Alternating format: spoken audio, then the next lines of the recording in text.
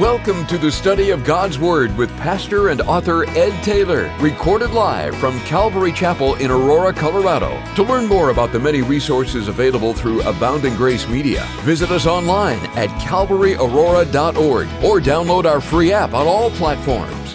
And now, here's Pastor Ed to take us into our study. Would you take your Bibles and open them to John's Gospel, chapter 4? John, chapter 4, in a Bible study on the topic of worship. Because God has created everyone to worship. It's been put in everyone's life, believer and unbeliever alike.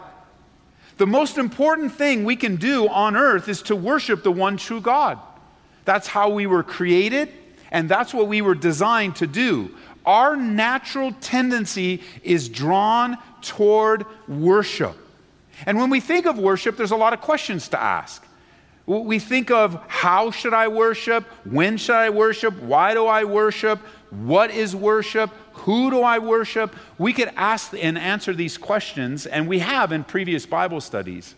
But today I want to remind us that God has intended for us to have everything we do be worship unto Him. That it's not just reserved for the time that we have in song. And I know lately the word worship has been associated with music and the time set aside of gatherings and church services that are focused on worshiping in song. And so when we use the word worship, we kind of mean the music part of the service. I'm not really opposed to that because that's a good description. But worship is not limited to our time in song. Although our time in song is very precious and very important to our lives personally. Our worship in song is a place where we are able to express ourselves and our emotions to the God that loves us. He is the initiator with worship. We are always the responders. We are always responding to the love of God. Even as the Bible says, that we love God. Why? Because He first loved us. And so we get to respond.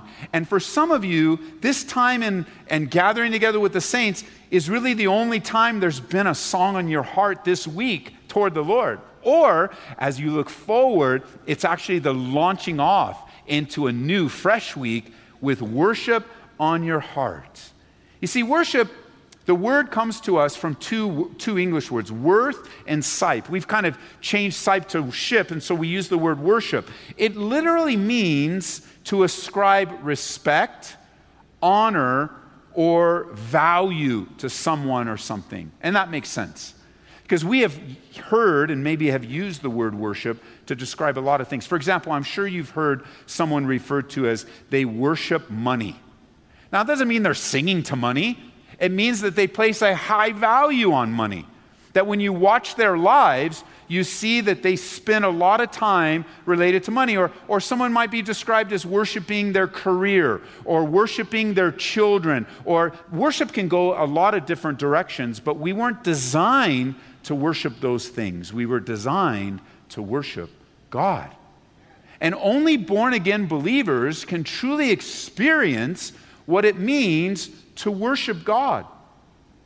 You see, when we choose to worship God, we worship Him for no other reason than that He's worthy of all of our worship.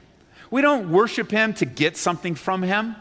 We don't worship Him to try to draw Him down, but rather in our worship, He lifts us up. We don't sing songs for what we can get out of it, although we do get a lot out of it. We aren't involved, those of you that play musical instruments, you don't play your musical instruments for the feeling that you receive, but rather because God is worthy of our worship. He's created us to do just that. Notice in John chapter 4, as Jesus is speaking to the woman at the well, this topic of worship and the confusion over worship is brought up, and He brings some clarity to it, beginning in verse 21. Jesus says, "Woman, believe me, the hour is coming when you will neither on this mountain nor in Jerusalem worship the Father. You worship what you do not know. We know what we worship, for salvation is of the Jews. But the hour is coming, and now is, when true worshipers will worship the Father in spirit and in truth. For the Father is seeking such to worship him. Imagine that. Right now, in this very moment, the Father is seeking those now to worship him in spirit and truth. Even in this time of Bible study, that God would bring out not only truth in your life, but a spiritual revelation of his presence in your life. That there be honesty. The true spirit and truth speak of the emotional side of worship and also the mental side. That you worship both with your mind and with your heart. It's a beautiful thing. He says in verse 24, God is spirit, and those who worship him must worship in spirit and in truth. Turn over to Psalm 18. Psalm 18. There is a need for us to extend ourselves in worship in both spirit and truth. That when we come to God, we come to him both in the truth and with our whole being. You see, worship is the highest activity that we ever attain to in life. There is no greater activity to be engaged in worship, and not just song, but remember what Paul wrote. He wrote, the Holy Spirit inspired him, that whatever you do, in word or deed, do it all in the name of Jesus Christ. So that as we submit our lives to him, every single thing we do becomes an act of worship and service to our faithful God. Imagine that. Even the most mundane things of life are done in the name of the Lord Jesus Christ. And then he gets all the glory for wherever he's placed us, whatever is before us, and we're able to honor him with the totality of our life. Don't relegate worship to a few songs or a gathering at a church building. Worship is life and everything about us. Now, as we remember the need for worship, I was reading a book on the topic on vacation, and there was a new definition added to my vocabulary when it comes to worship. I thought it was great. Let me share it with you. Someone defined worship as this: freely giving our love to God. Isn't that amazing? I think of such intimacy with God who loves us, that when we enter into worship and we treat everything as a worshipful sacrifice to God, that we are freely giving our love to God, engaging in a love relationship with him, which is, notice in Psalm 18, right there in the first verse. Check this out. I love this verse. And by the way, you guys know by now that the Psalms are the hymnal of the Bible. And so there's a lot to be said about worship in the Psalms. And right here in verse 1 of chapter 18, it says, I will love you, O Lord, my strength. The Lord is my rock and my fortress and my deliverer, my God, my strength, in whom I'll trust, my shield and the horn of my salvation, my stronghold. Now, notice how worship is described. I will call upon the Lord who is worthy to be praised, and so shall I be saved from my enemies. What a great perspective to have of God. I will love you, God, and I will call out to you. You are my protector, my strength. Turn over to Psalm 95. Psalm 95. Because certainly worship does involve music and singing. Singing with our voices as unto the Lord. Now, of course, some of you have an incredibly beautiful voices, because I sit in different places around the sanctuary, and it's just a beautiful thing to have the variety of beautiful voices in this room. But you know as well as I do that some of you make a joyful noise unto the Lord. I know that's how some people describe me in my worship, a joyful noise unto the Lord. I don't have the most exciting voice in song. You know, sometimes, well, do you like listening to your voice on your answering machine, on your voicemail? Do you call and just like, oh, I don't like this. Did anybody like listening to their voice? Because you would be a rare person that likes to listen to your voice. And I have to, when I hear my voice, now of course I don't like my voice, but I have to live with it because it's in my head. I don't have any choice. And I don't like my voice, but it's the voice that God gave me. I remember the gal, she emailed me once. She says, oh, Pastor Ed, I'm so grateful for your Bible studies. I listen to them at night because they help me fall asleep. Great. Appreciate that. My voice has that effect upon you. But here's my point. Whether you're here today and your voice is so beautiful and well-trained and just where it is because that's what God's blessed you with, or if you're on the other part of that extreme and you have a joyful noise, God receives them both the same.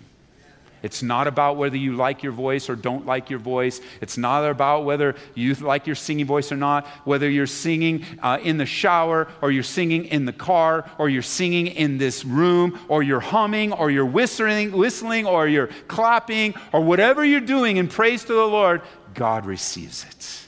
And he's well pleased with your desire to worship him.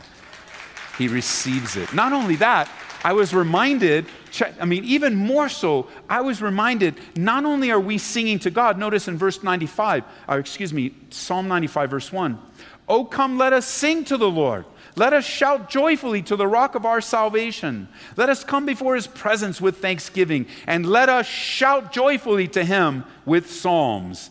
Singing has always been a part of the family of God, and it will continue. Think of it this way.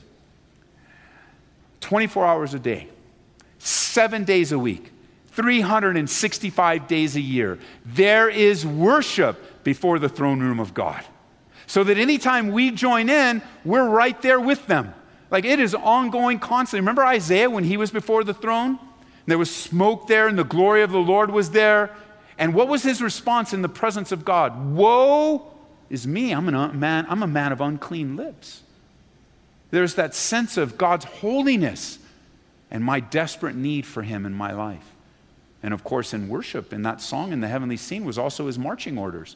Who are we going to send? And he says, hey man, here I am. You send me. And anytime we're singing it, God is sending us into the world to be used greatly by him. Notice Psalm 96 in verse 1. Oh, sing to the Lord a new song. Sing to the Lord all the earth. Sing to the Lord and bless his name. Proclaim the good news of his salvation from day to day. Declare his glory among the nations and his wonders among all the peoples. That extends worship to the everyday life as we declare the love of God. Revelation chapter 4, verse 11 in the Old King James says this. Thou art worthy, O Lord, to receive glory and honor and power, for thou hast created all things, and for thy pleasure they are and we were created to worship God. We were created to enter into relate. It's the highest activity that we'll ever attain in life. But in order to enjoy worship, the Bible says you must be born again. You're entering into a celebratory time in this church, an extended time where we are excited and reminded, and we invite you to enjoy the time of worship in this building. We invite you on the radio as you're driving in your car. Come in with us. Let's rush into the throne room. Let's follow our worship leaders. You watching online, you guys downstairs, come with us. Come with us. But there are some of you that until you're born again, you're just a spectator. You can't really enjoy what's behind the song, the relationship. You see, the Bible says that God so loved you that he gave his only begotten Son, so that if you would believe, actually the Bible says it this way, Jesus says, so that whoever would believe in him would not perish, but have everlasting life. And that word whoever in the Old King James, whosoever, really broadens the reach of God to anyone hearing my voice today. That if you will repent of your sins, God is ready to forgive you because of the sacrifice of Jesus Christ. He is ready to forgive. Are you ready to receive? The Bible says that if you confess with your mouth the Lord Jesus and believe in your heart that God raised him from the dead, you will be saved. And we invite you not only to enjoy this room filled with praise and filled with worship, filled with adoration of God, filled with awe and respect and submission. All of that's happening through song. Agreeing with the words of the song. We not only invite you to enjoy the atmosphere, but I invite you to turn away from your sins and enjoy God through relationship in his Son, Jesus Christ. And if that's you today and you would say, Ed, I need the forgiveness of my sins, I'm going to invite you right where you are, that you would just stand to your feet. I want to pray with you. I want to help you fulfill what the Bible says, to confess with your mouth, that you would repent of your sins today. And we're not in any way, sometimes you go, well, with your eyes closed and to turn off the light. It's all a family thing. And so you don't need to be embarrassed. You don't need to have, you see, the exact opposite of what you're feeling. You're like, well, I feel so ashamed for my sin. Actually, the response to the invitation of Jesus takes away your shame. And none of us here stand in judgment of your life. We all came the same way. We all received the same forgiveness. We all responded in an open, public way, some way. Some of us in a church service, some of us standing, some of us walking the aisle. But today is the day. There's no need to be here today. There's really no need to be among us today unless you're ready. Like, the need is for you to get right with God. And so before we continue on with the rest of our time today, I want to make sure that you have the opportunity to get your life right with God, that you would receive the forgiveness of your sins. And so if that's you, stand. Let us be happy with you. Acknowledge that in your life today. God bless you in the back. Come on. God bless you guys. Wow. Amen. We rejoice with you. Who else? Today's the day. This is it. God bless you guys. May the Holy Spirit pour out His power in your life and the goodness of His love and mercy. Deliver you from your sinful past and the sinful habits in your life. Anyone else?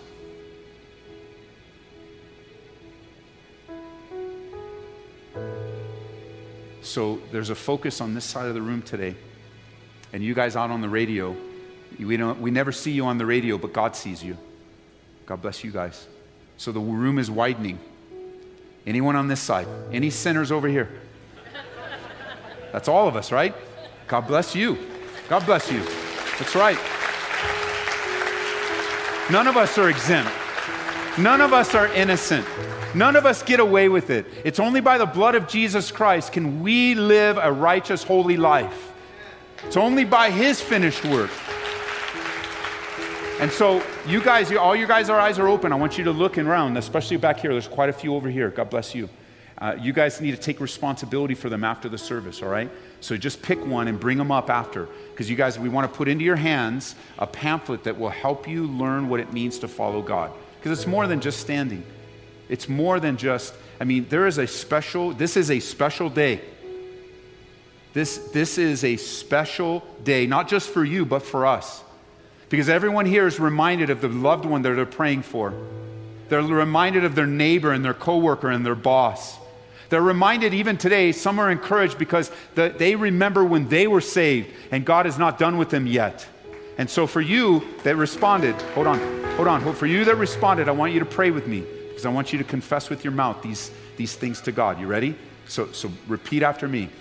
God, I admit that I've sinned against you, and I ask you to forgive me of all of my sin. I believe you sent Jesus to live for me, to die for me, and I believe He rose again from the dead to save my soul.